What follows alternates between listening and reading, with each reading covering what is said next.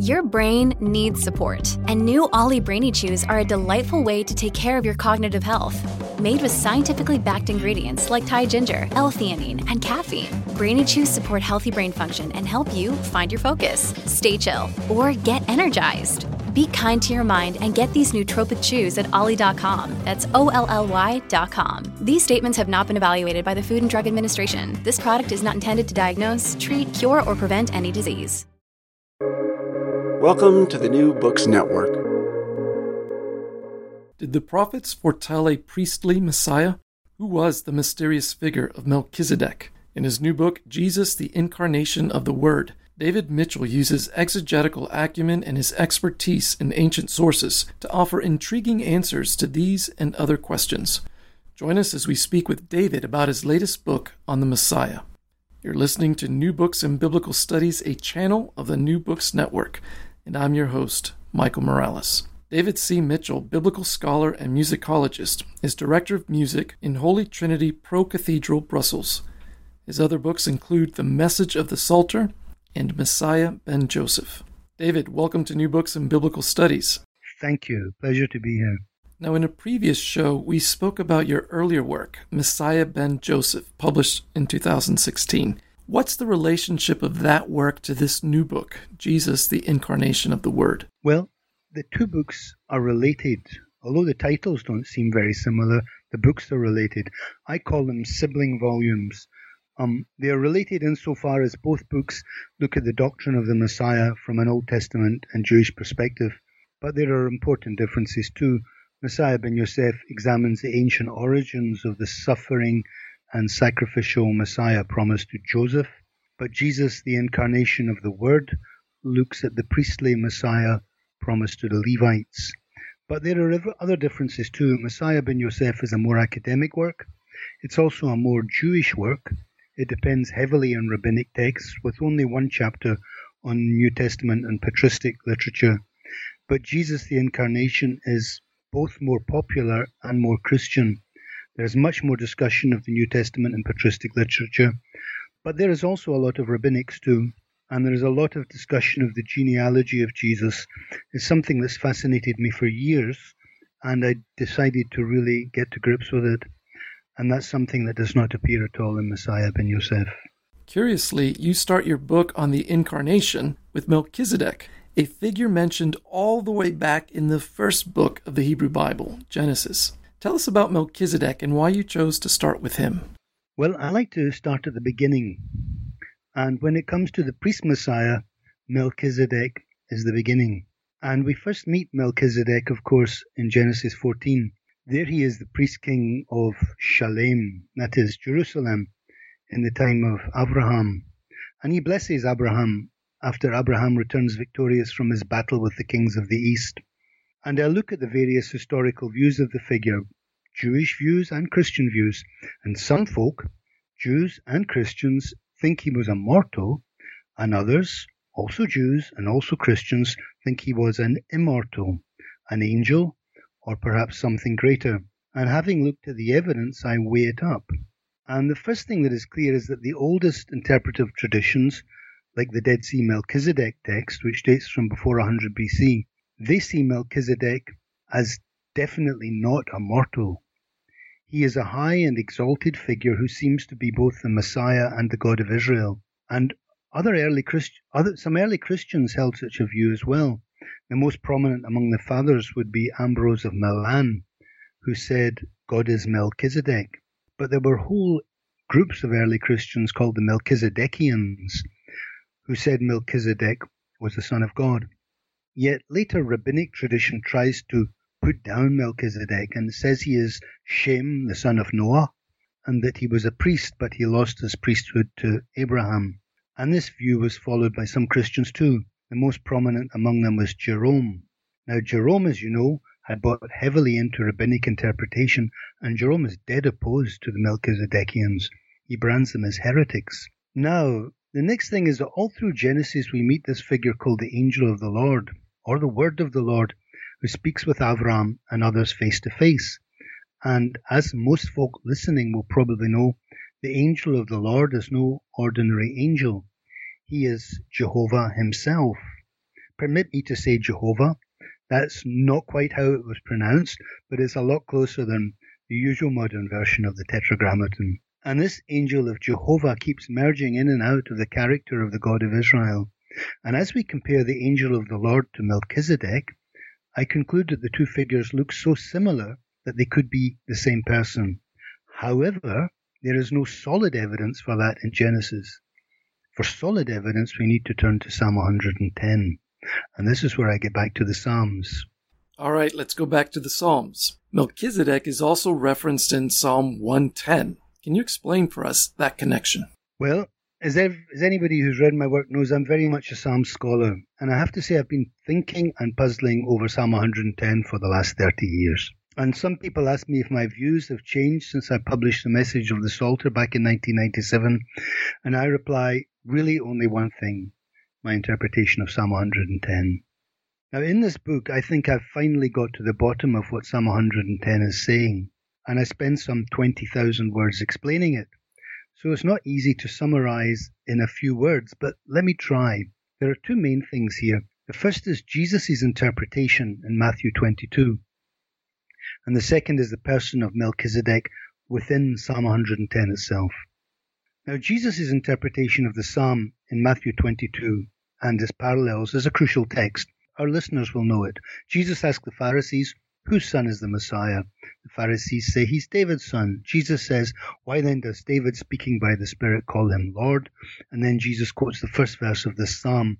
The Lord says to my Lord, sit at my right hand until I make your enemies a footstool for your feet. And then Jesus says, if David calls him Lord, how can he be his son?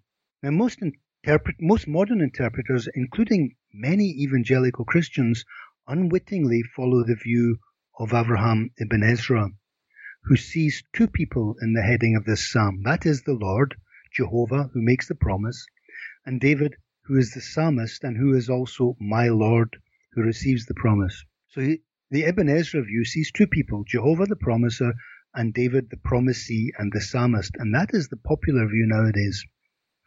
But Jesus sees it quite differently. And I was always disturbed that the common evangelical tradition had basically left Jesus behind. Everybody was all agreeing and forgetting what Jesus said. But Jesus sees it quite differently. He sees three people in the heading of the psalm, namely David the psalmist, Jehovah who makes the promise, and my Lord who receives the promise, who for Jesus is the Messiah. So three people: Jehovah the promiser, David the psalmist, and Messiah my Lord, the promisee. And I suggest that Jesus' interpretation is the only possible correct one. And there's a couple of reasons for this. First, it is the most ancient interpretation. This is exactly the same interpretation we find implied in Daniel 7 and in 11q Melchizedek and in the similitudes of Enoch, where there is one sitting at the right hand of God who is a heavenly figure who is to come to earth as the Messiah. And second, this interpretation is the only one that really makes sense, for the figure in Psalm 110 is made an eternal priest and the ruler of all the nations, and David was neither eternal, nor a priest, nor the ruler of all the nations. So then, having looked at Jesus' interpretation, we turn our attention to the psalm, and I suggest that there is something badly wrong with the usual translation of verse 4. It says, you are a priest forever in the order of Melchizedek. And from this, we should conclude that someone is made a priest forever in the order of Melchizedek. And when we see this, we have to ask, okay, then is Melchizedek a priest forever? If we reply, no, Melchizedek was mortal, then it makes no sense at all.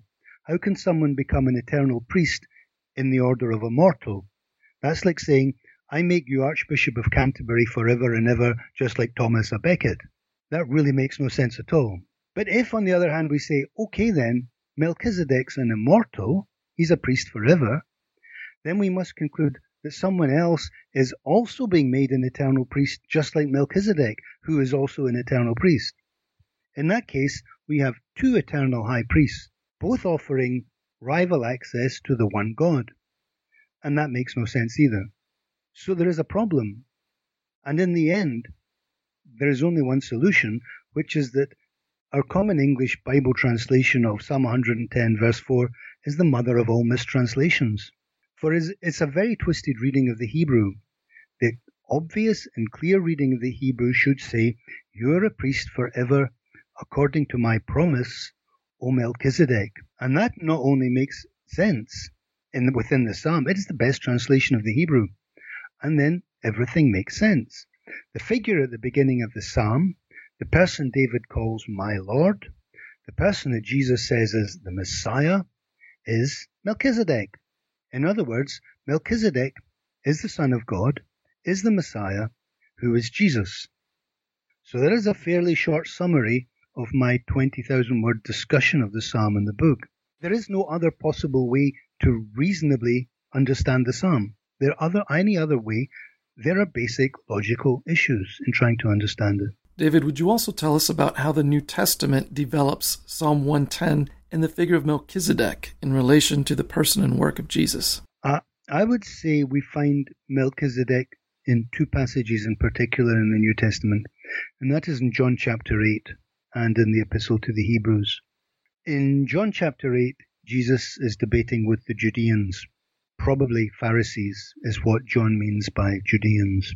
And they say they are children of Abraham, and Jesus says they are seeking to kill him, a man who has spoken to them the truth from God.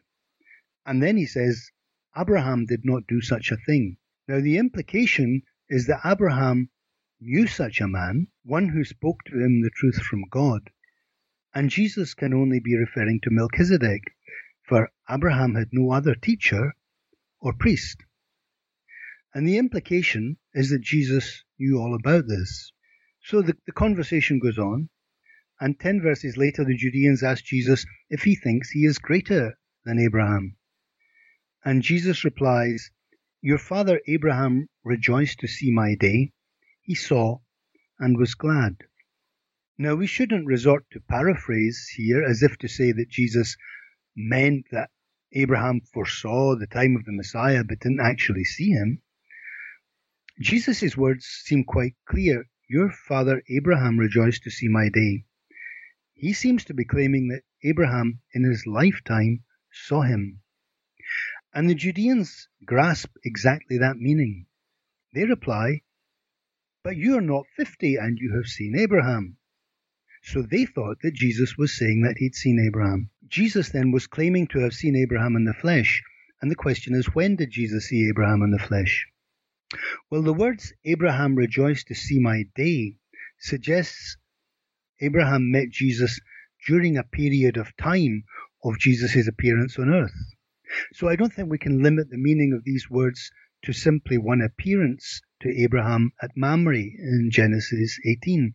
It seems to point to a time period when Jesus and Abraham overlapped. That is, when Melchizedek was the priest king of Shalem, and he met Abraham in Genesis 14, but probably also in Genesis 18, and probably also in Genesis 22, and perhaps at other times as well. And then just look at Jesus' words. He says, "Abraham, your father, rejoiced to see my day." Now, the usual Jewish expression is Abraham, our father. When Jesus says, "Abraham, your father," he's saying that he's not a descendant of Abraham.